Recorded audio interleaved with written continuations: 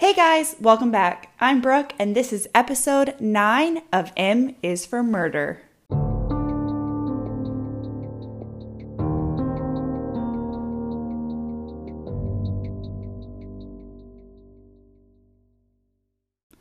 I love that the intro is always so happy and upbeat, and then the music is so dark and ominous. But it's a dark and ominous topic for a podcast, so it's got to be fitting. Anyways, I hope everyone had a great Thanksgiving. If yours looked different this year, and it was a much smaller gathering than you're used to, you are not alone. But it's a great year to kind of reflect and be grateful for what we do have. I'm grateful for my family, and it seems like some people that I talk about in today's episode might be grateful for their families as well, but maybe a little too grateful. This week, I is for incest. Warning, this episode will contain discussion of sexual abuse and child abuse, so if it's not the episode for you, that's totally understandable. And for the record, just feel like it needs to be said, my husband is not my brother or my cousin or in general related to me at all. As usual with a topic, let's look a little closer at incest, the definition, stats, etc. All right, so first, incest is derived from the Latin incestus, meaning impure. It's defined as human sexual activity between family members or close relatives and typically includes people in consanguinity, which means blood relations. It sometimes can be between people related by affinity, which is marriage or like step family. So step sibling, brother-in-law, etc. Or adoption or lineage. So again, consanguinity means being descended from the same ancestor. This is like immediate family members and aunts, uncles, cousins, nieces, nephews, all of that. Some societies have different ideas about what constitutes illegal or immoral incest as far as second or third degree relatives, but first degree is almost universally forbidden. First degree is a parent or a child. Cousins would be considered fourth degree. So here's a little useless cousin knowledge in case anyone ever asks, or you find yourself in love with your cousin, I guess. Cross cousins are cousins with parents who are siblings, but they are of different sex. So the parent of one cousin is a male, and then the parent of the other cousin is a female. So they are brother and sister, the parents. And then parallel cousins are cousins with parents who are siblings of the same sex. So the parent of one cousin is a male, the parent of the other cousin is also a male, and so they would be brothers, or same if they were both females, they would be sisters. That's parallel cousins. According to Demographic Research, Volume 30, Article 9, the overwhelming majority of cross-cousin marriages appear among the Islamic cultures of North Africa and those of West and Central Asia. But in Jordan, Yemen, and Palestinian territories, paternal parallel cousin marriage is the preferred form of consanguineous marriage. I, personally, do not see the difference. Feels like cousins are cousins. In the Middle East, though, 50% of marriages are made up of cousin marriages. In South America, East Asia, and Southern Europe, it's only about 9%. And then in Western Europe, North America, and Oceania, it's less than 1% of marriages. So even though it's accepted in some places, incest is still the most widespread of all cultural taboos in both the past and the present. Most states in the United States have laws or social restrictions against incest or incestual marriage. In these illegal situations, some people see it as a victimless crime if it's between two consenting adults, but almost always are children of incest seen as illegitimate. So even if you live in a state where it's legal to marry your cousin, your children will still be judged and looked at differently, even if it's legal. A common justification for prohibiting incest is avoiding inbreeding, which is a collection of just genetic disorders suffered by children of incest. However, as I will talk about later on, it's believed that these birth defects are less significant than previously thought. So, food for thought, we'll get to that later. So, like I said, incest between two consenting adults can be seen as a victimless crime, but that is absolutely not the case with incest between an adult and a person under the age of consent. That's considered to be child abuse, and one of the most extreme forms of child abuse at that. It results in serious long-term trauma, especially if it's between a parent and a child, which is that first degree that we talked about. Children who go through this trauma can suffer from low self-esteem, difficulties of interpersonal relationships, sexual dysfunction, and in addition are at extremely high risk for mental disorders, including depression, anxiety, substance abuse, PTSD, and many, many more. The National Center for Victims of Crime shows that 46% of all raped children are raped by a family member. That is so messed up. That number should be 0, but even then it's just way, way, way too high. The exact numbers are difficult to estimate, though, because such things are so secretive and not always reported. For a long time, father-daughter incest was the most commonly reported form, and it was the most studied, but more recent research shows that sibling incest is actually the most common, specifically older brothers with younger siblings. Adolescent perpetrators of sibling abuse choose younger victims, abuse over a longer time period, and are more likely to use violence.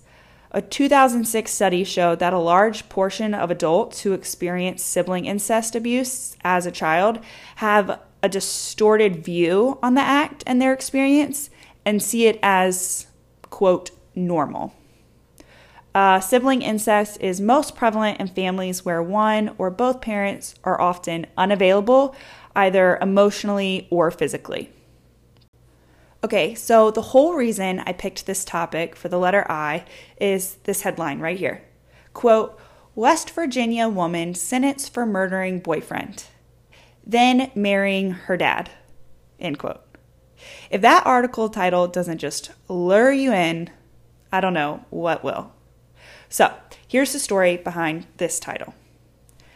Amanda Michelle Naylor McClure, age 31, was living in Minnesota with her boyfriend, John Thomas McGuire, age 38, in February 2019. Amanda had a sister, Anna, living in North Carolina, and they were both estranged since childhood from their father, Larry, who had been living in Kentucky.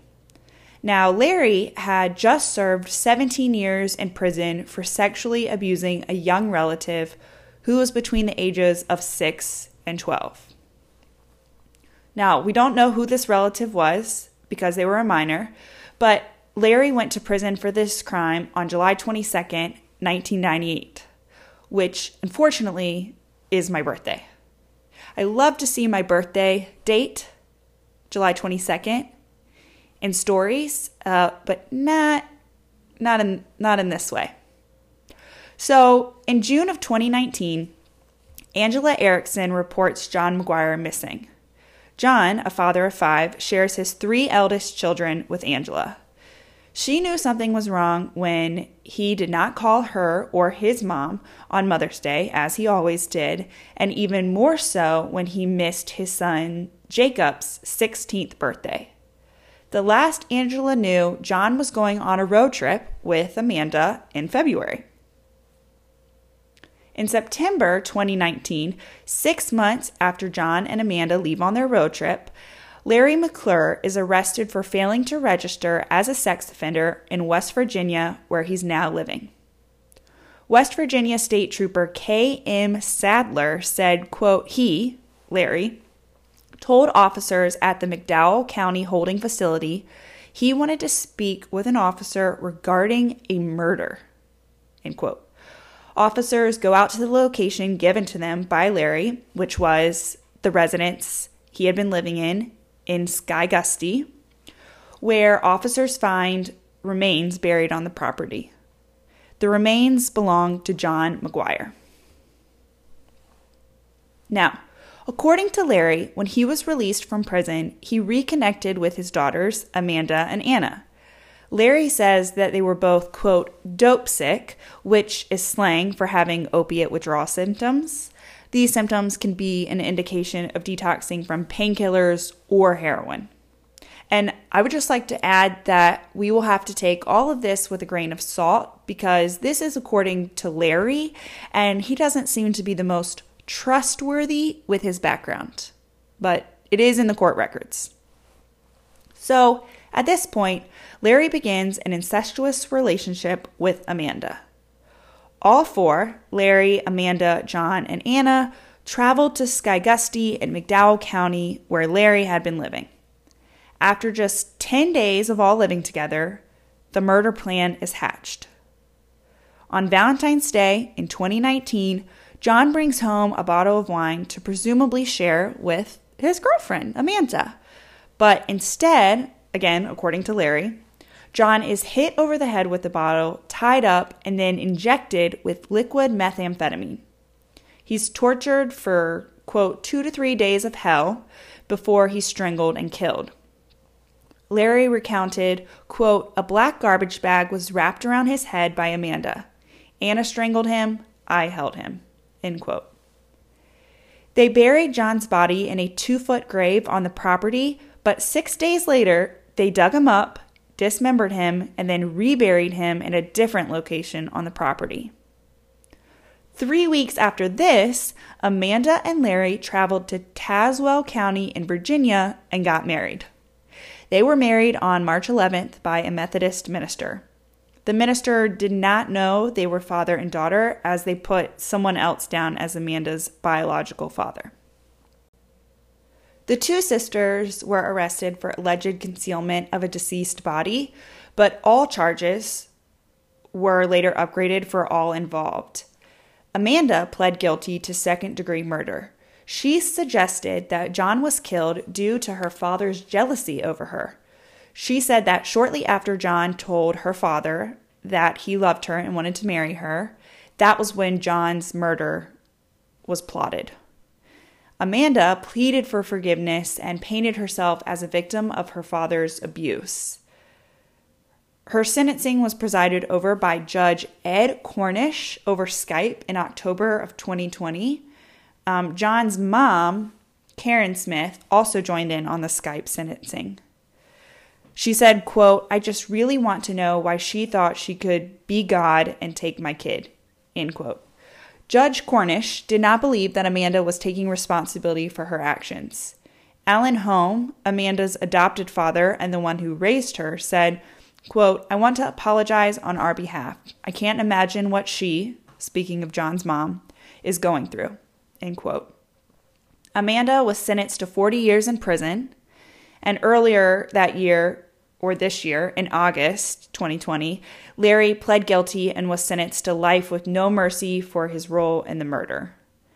Anna Marie Chaudhry, age 32, Amanda's sister, is still facing first-degree murder charges.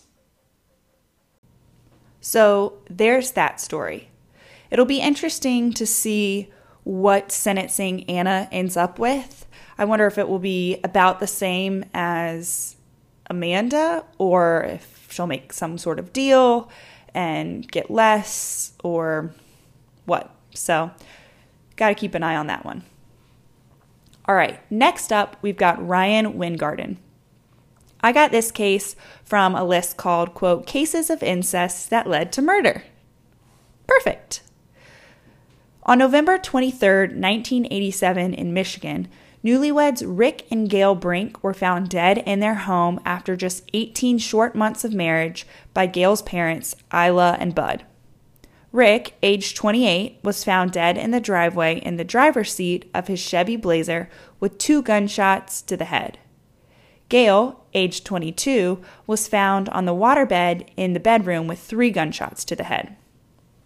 Right from the start, Gail's older brother, Ryan Wingarden, raised suspicion with his behavior. He even made a weird reference to owning a .22, which was what was used as a murder weapon, but no murder weapon was found and no one was arrested in 1987. So the case goes cold for many years. In 2009, a cold case team was created and they began looking at the Brink case. In 2011, detectives Venus Repper and David Blakely began conducting what ended up being over 200 interviews. Ryan's alibi for the night of the murder was that he was doing laundry with his girlfriend Pam, whom he later married. She, now Ryan's wife, was re-interviewed in January of 2013. Pam told detectives that after only 3 months of dating, Ryan told her that he killed them,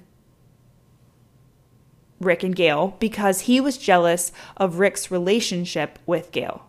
He also told her he was scared Gail would tell Rick that she and Ryan had had sexual relations when they were younger. In March 2014, Ryan was arrested for first-degree murder of Rick and Gail Brink. Ryan's ex-girlfriend, Crystal Nijkamp Beelen, testified at trial that Ryan had also told her back in 1987 when they dated that he had slept with Gail when they were kids. Ryan testified that it was consensual, but prosecutors said it was molestation. Under oath, Ryan stated that he and Gail had 3 sexual encounters. The first was when Ryan was 12 and Gail was 9, and the last was when Ryan was 15 and Gail was 12. He said they touched genitals but did not have intercourse and said it was more of a curiosity thing than a sexual thing. But unfortunately, with Gail's passing, we will never know the truth about it. During trial, Ryan rambled on for over an hour about God and his innocence, saying he was framed by the police, and he even called Judge John Hulsing a liar. But in May 2014, Ryan was found guilty on 2 counts of first-degree murder after only 4 hours of deliberation. Obviously, these are both cases where the incest did not work out, to say the least. But that is not always the case. In 2009, Sarah Kershaw wrote an article for the New York Times about incest that did work out. Kimberly Spring Winters, age 29, decided that she wanted to marry the man that she loved, Shane Winters, age 37. The only problem that others would find with this is that Shane is her first cousin. Kimberly, a second-grade teacher, barely knew Shane, now a furniture builder, when they were growing up. The two connected when Kimberly was student teaching. Her aunt, now her mother-in-law, suggested that when work ran long and the weather was really bad, Kimberly should stay with Shane, who lived closer to the school than Kimberly did herself. They ended up spending a lot of time together and falling in love. Their wedding was in the summer of 2018 in a small town in Pennsylvania, but they were officially married at Annapolis City Hall in Maryland a month before, because marriage between first cousins is illegal in Pennsylvania. According to the National Conference of State Legislators, it's also illegal in 24 other states. Kimberly and Shane, who Kimberly refers to as her husband, which does not sit right with me, they're now trying for a baby. Their fertility doctor told them he didn't see a problem with them having children. Of course, there's the stereotype of cousins giving birth to cross-eyed, deformed, and mentally disabled children, but this might not actually be the case according to more recent research. So, the Journal of Genetic Counseling in 2002 said that the risk of serious genetic defects exists, but is rather small. It's only 1.7 to 2.8% higher than in children of unrelated parents who only face a 3 to 4% risk. And interestingly enough, it would be the equivalent risk as those of children who are given birth to by mothers in their 40s. So same amount of risk. Dr. Diane B. Paul, a professor at University of Massachusetts, Boston, and a research associate at Harvard, wrote a paper published in 2008 that describes how each couple's risk for potential birth defects in their children actually just really depends on the parent's individual genetic makeup. So it's really, really hard to determine what the actual risk is because it's so specific to each individual case. And even though the risk is small, it still represents nearly double of those with unrelated parents. So if we go back to the 3 to 4% risk of children in unrelated parents for genetic defects, that 1.7 to 2.8% higher takes you to 5 to 8%. Am I doing that math right? 3 plus 2 is 5, and then if you do 4 plus 3, that's 7. So 5 to 7%, which, right, there's a 6 in there. 3 times 2 is 6. You do the math. But anyways, it's nearly double of those with unrelated parents. So Kimberly said that she had a couple reservations before marrying her cousin, which is great. You should have those. One was she was worried people would think she was only marrying him because she couldn't find anyone else. But the other was that it would be wrong in the eyes of her church. Turns out the Methodist Church actually has no official position on marriage between cousins. And a relative of Kimberly's, who I guess now is a relative of Shane's as well, is a Baptist minister, and they said that the Bible does not say anything explicitly negative about cousin marriage, only that sexual relations between close relatives is impure, i.e. sisters, stepchildren, grandchildren, aunts, parents and their children, etc. So Kimberly and Shane are pretty open about being cousins. They even have a photo of themselves in their home displayed proudly on the wall that says, "Cousins, the most important thing in life is family," on the frame. Eileen Spring, Kimberly's mother, has asked them to take it down because it makes her uncomfortable. She worries about her future grandchildren, not only because diabetes runs in the family and she's worried about how that will affect them, but she's also scared that they will be treated as outcast or ridiculed by other kids. The Winters are lucky to have their family's support, even though it might make some of them uncomfortable. Others are not so lucky. Another man, who remained anonymous, said that he and his wife, his cousin, have no contact with their family. Different family members on both sides refuse to speak to them, and their daughters, who were 13 and 14 and in good health in 2009, had never met their maternal grandmother. That couple hides the fact that they are cousins, and although their daughters know, they told them not to tell their friends because while they may be close with their friends now, they may grow apart and it might turn around and backfire on them. So it's a secret in their family. So there you have it. Try not to fall in love with your cousin. It will be hard and your children will face judgment and possible birth defects. But if you do, you're apparently not alone. Just make sure you live somewhere where it's legal.